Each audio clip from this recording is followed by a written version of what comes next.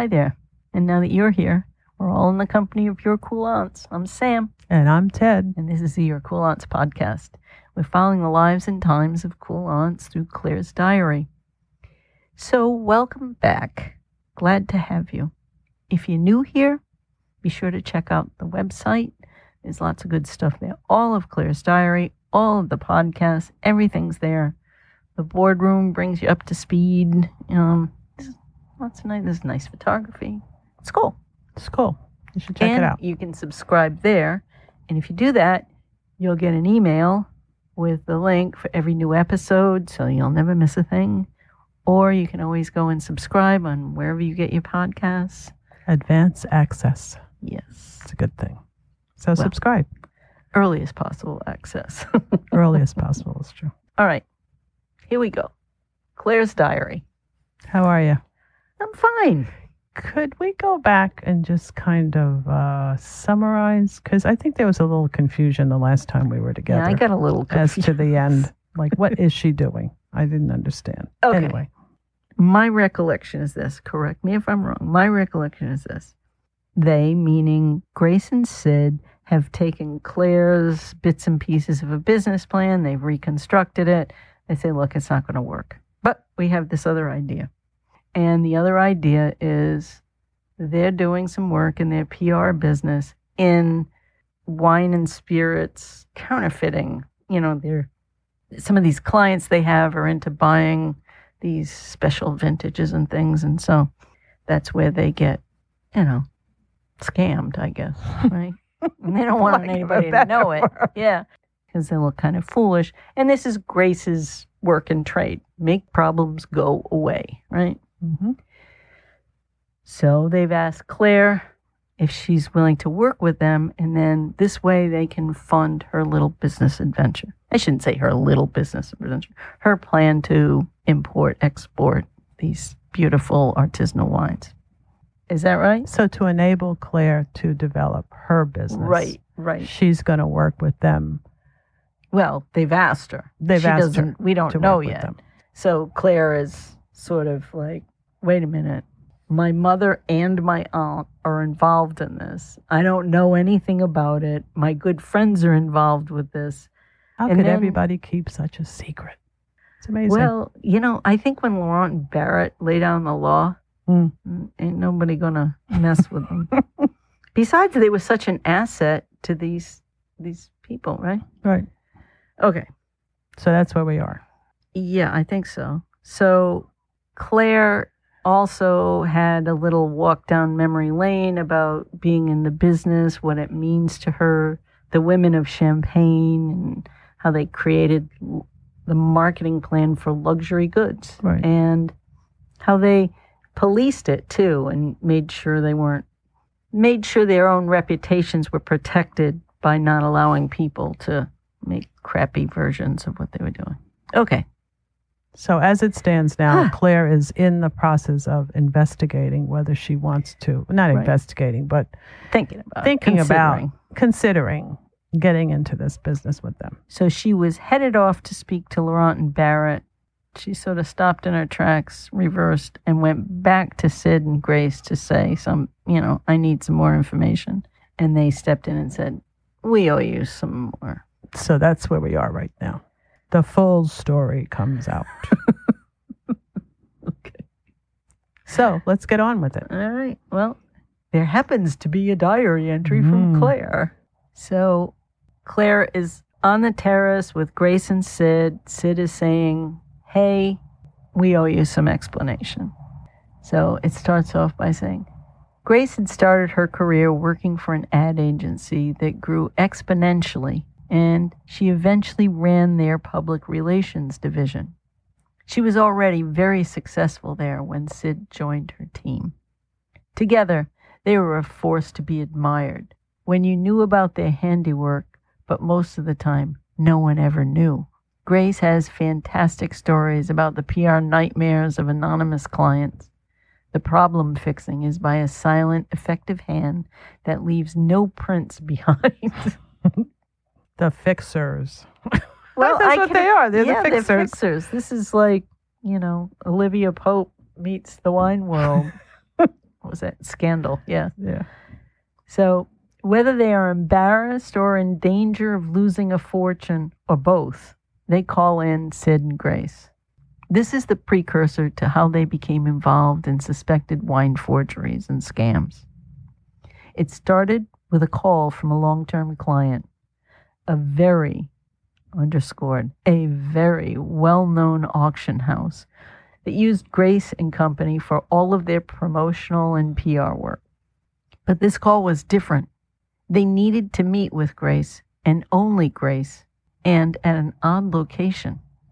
The chairman of the board was waiting for her in a diner in New Jersey. The auction house had recently made substantial investments, tens of millions of dollars, in a series of highly anticipated auctions of some very well-known wine cellars. This was the chairman's pet project and a new business venture for the auction house. In addition to the money, the auction house and the chairman's reputations were at risk. He turned to Grace after a note had been faxed into his office, and the note claimed there were several forgeries in the collections designated for the auction. Well, sending something by fax, huh? So this guy Seems is out of date. going into a new area of auctioning wines, and he gets a note at the last minute, you have fakes in the mix. So reputation is really all an auction house ever has, right? Yeah, it's true. Well, this man has a problem. Men and their little problem. A faxed problem. Okay. Well, he may have a problem. Let's put it that way. We don't know yet. Okay, so Grace continued. So this is she's quoting Grace here. She said, I had not a single idea of where or how to begin. And you were traveling, Claire. Oh, God knows where. And I certainly don't remember either. So what's a girl to do when she has trouble in the wine business? So I reached out for a cool aunt's help, and she answered. Yes, I called Laurent, and she flew into New York overnight. For our meeting the next morning, Laurent was true to her character in a trench coat when we were picked up and taken to the collection stored in a warehouse down on the waterfront. This was not exactly where you'd expect to find a multi-million-dollar collection stored in cardboard boxes. And Claire makes a little note here. She says, I interjected, wines like this are often packed this way to avoid drawing attention. And that's the end of Claire's little notation. So Grace continues. She says, yes, well, anyway, I wasn't impressed. Laurent approved the first of the 2 cases that were opened. And the chairman looked slightly better. She said, you know, that woman must have X-ray vision. She's able to see such minute detail at a glance. It's truly impressive. And then she selected another random box to be opened, and within seconds of the opening, she proclaimed the box contents as fakes, every one of them fake. The chairman looked green. We checked a few more. At this point, Laurent turned to the chairman and expressed her sincerest sympathies about the lot. Oh, man. She advised him to reject it in its entirety, as she believed they probably would not find another single authentic bottle. And then there's a quote from Laurent. This is a classic fraud problem. It has all the indicia of a very basic fraud. A few good bottles in front of table wine. You'd be wasting your time to open any more of these. Let's leave now. The weather is threatening. I think we'd all be better off back in the city. There's no need to protect this wine. I'll be happy to provide additional analysis if you like, and I appreciate the urgency of your situation. In your shoes, I'd leave it where it lies. And that's the end of Laurent's quote. Okay, so they're in a warehouse. Laurent is wearing a trench coat. Almost, I don't even know what you'd call it. I guess PR person. PRPI? Is that such a thing? A private? Oh, she's not the one. Grace is the PR person. So picture it. Grace is there. She's brought Laurent. They meet the chairman. They go out to a waterfront warehouse. You know, I'm envisioning fog and, fog There's horns. a movie in this. Clanking and big, dank, creepy warehouse. And Laurent, with the wave of a hand, says, they're fake. They're all fake. And she says, let's get out of here. Don't even waste your time and money on protecting us. There's a storm coming, so let's move on. Yeah, so she wants to get out of there and go back to the city. Well, okay. So they've called on Laurent and not bothered Claire. She didn't know where Claire was. Right. So she reached out to Laurent. What's a girl to do? She calls a cool aunt, even if it's not her aunt. She called. But we all have cool aunts somewhere. Well, not all of them know about wine. Well, that's true. Okay. So Claire goes on. She says, Grace paused for a very long minute, and she quotes her. Claire, you never mentioned she, meaning Laurent, had some kind of, I don't know, like an extrasensory kind of thing going on. That's the end of the quote. She says, oh, Grace, don't get all weird because she can see details she's been studying for her lifetime. Goes back to Grace. She says, no, Claire. She told him to leave the wine where it lay, in cardboard boxes, in a waterfront warehouse, on the morning of an unexpected and historically powerful storm. Claire, the entire collection was declared a loss. The storm surge flooded the warehouse up to the rafters. And even better, the loss was fully covered by the auction house's insurance for the anticipated sale amount because they were technically in possession of the wine, pending authentication and acceptance. The auction house made a record profit, and someone got away with the scam. Wow. However, the last time I mentioned it to Laurent, she said, it's not over until I say it's over. So I don't think Laurent will let go of that file until then. What does that mean? It means Laurent's going to keep her eye out for whoever's done this. So it's over, but it's not really over. Well, it's over as far as the chairman and the auction house is concerned. She saved them. But in Laurent's mind, there's been a great wine forgery here.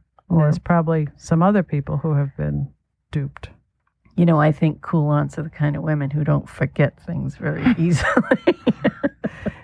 Yeah, I was thinking the 10 Commandments of being a cool aunt. Don't forget anything. It's not over until I say it's over. Yeah, she's pretty okay. Well, but that's Laurent, though. I mean, we've seen that over a period of so many seasons, so many episodes, how she operates. So what else happened?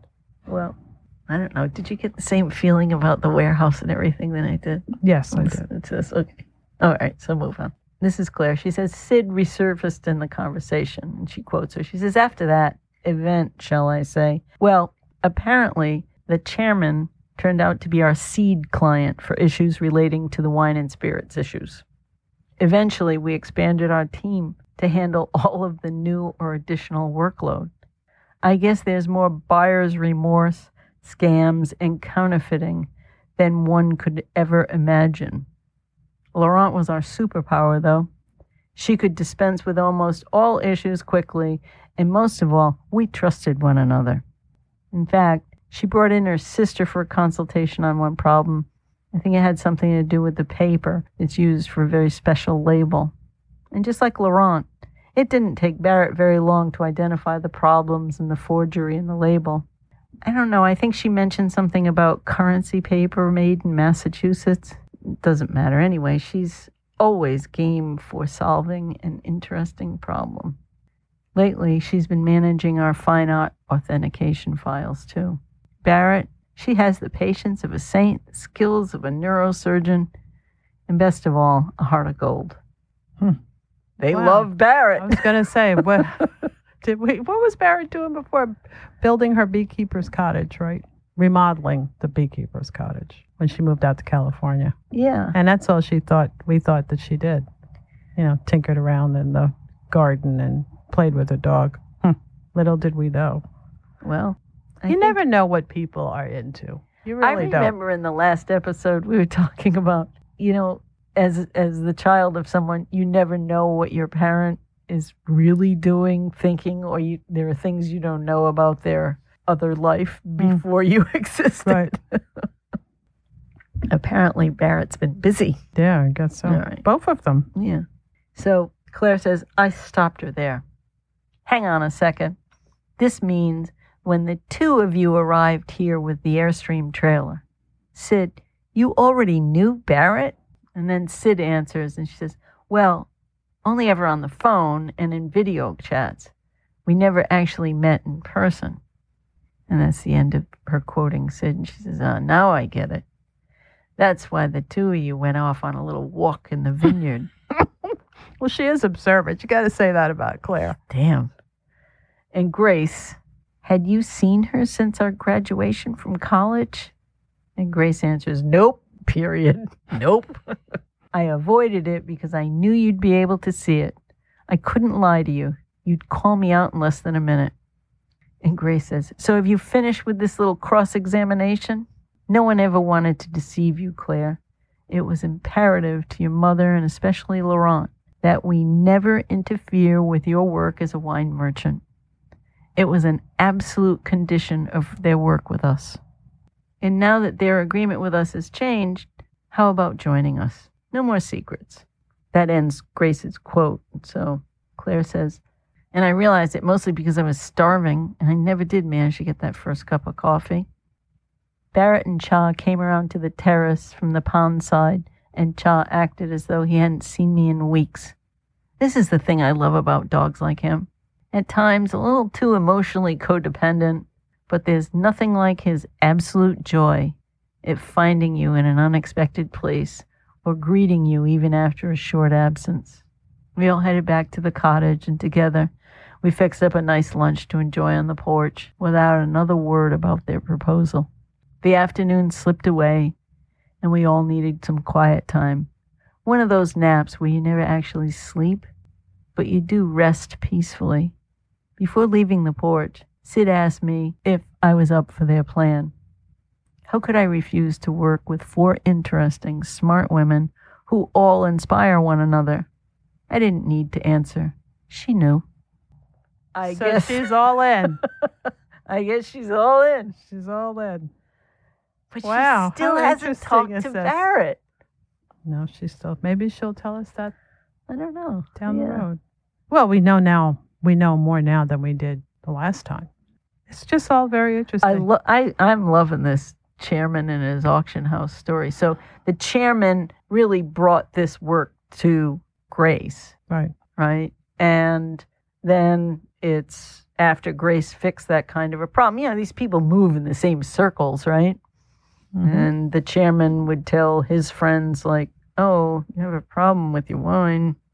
Well, I think what's really fascinating is when you think about the idea that somebody got, duped, bamboozled, whatever the word is you want to use, and now they've spent all this money on this item or these items, and they think it might not be real.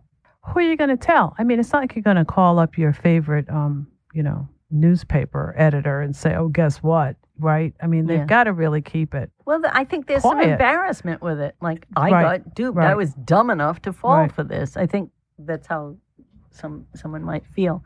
You remember, there's a famous story about this, though. You remember one of the Koch brothers got involved in buying a wine that was Jefferson's wine. Yep. Right. That's the one. Right. And there was a book written about it. And he pursued this issue for years, tracking down this. Well, he had the money. He had the money to pursue it. Well, right? They call in all these experts. There's the people who are expert in the bottle, the cork, the paper label, that everything is, and they do like microscopic testing, and they test the ink because certain inks hadn't been developed at that point. Well, they can't use up the product in testing it either, so it has to be a delicate kind of approach. But someone had forged the bottle. That's why it's always suspicious, when there's a sudden discovery. Oh, look, we pulled this bottle out at the bottom of the ocean. One of the champagne houses did do that, though. There was I think, legitimately confirmed there was a shipwreck. Yeah, rack of, and it was because it was under pressure and it was kept cold, and that. I think there was a recent discovery of a ship that I can't think of which house right now, but I think recently the same thing happened. I guess there were a lot of these shipwrecks back in the day when, that was the mode of transportation. There's a few too many journals that have been hidden in walls. There are a number of cellars, these branches in the coves, right, that were sealed off during the German occupation. Right. And several of them were forgotten. They were eventually rediscovered. But they were always looking for these, little end places that were, covered up. And, they hid art treasures in there too. Right? Well, they did that in trains and, in train stations and all kinds of places. But I think it is plausible, though, when you think about things being hidden in walls. It is plausible because people, some of these buildings are hundreds of years old. Oh, I know. And other people have lived there and they die off and people don't remember what, Uncle John left or whatever. And and I don't think it's that, living in a country where nothing is over, 50 years old here in terms of buildings. Well, we have a very different mindset about how things can be hidden than they do, and there's always an old barn or, some, the wall was added or whatever. And there's somebody left something there, You think about sometimes kids, and maybe people do too, I'm sure, they leave a mark like I was here, June 10th, 1990 or something, right? And then somebody else buys the house and sometimes they paint over it and sometimes they don't, right? When I was a kid, I grew up in a house that had a laundry chute in it, and the laundry chute went from my bedroom down through the kitchen into the cellar where the laundry was set up. And I remember writing in the laundry chute, like overhead, over the door inside the chute. We should go see. Is that still there? Next time we go. I wrote my name and the date, I was here on. It was, I bet money, I bet it's still there. Yeah, of course it's still there. So, the other thing that she says, which kind of brought a memory back for me, was taking the quiet time to take a nap. And that brought me right back to being in Paris and, how the apartments are around. I know exactly what you're talking about right now. So all of the apartments face a common yard, usually kind of a courtyard. Yeah. Sometimes of it's tiny. It's just a small Sometimes just an air shaft, right? Yeah. And at night or during the day even, you hear people playing piano or playing a violin or talking or, plates clanking because people are making dinner or whatever. Well, usually around 4:30, 5 o'clock, like on a Sunday afternoon, people have taken a nap, and all of a sudden, you can smell pasta cooking. Right. And then you hear a couple of things clank, and people are waking up and fixing a light Sunday supper or something. They do love their naps. But the sounds of life, not disturbing sounds. It's comforting. You hear little kids talking down below, and they're playing. Yeah, it's nice. Yeah, it's very nice. It's a very sweet feeling. Or that restful time that she's talking about here, where you need to stop moving, doing, talking, and you're not sleeping, but you're resting. And then she says, right after this passage, she says, before leaving the porch, Sid asked me if I was up for the plan. So after all this quiet, sleepy time and all the rest of it we've just talked about, then she says to him, well, are you ready? Are you going to be part of us? Which is kind of funny. But anyway, and she says, how could I not be part of this? Which is kind of cool. So this is like a whole other world she's exposing us to.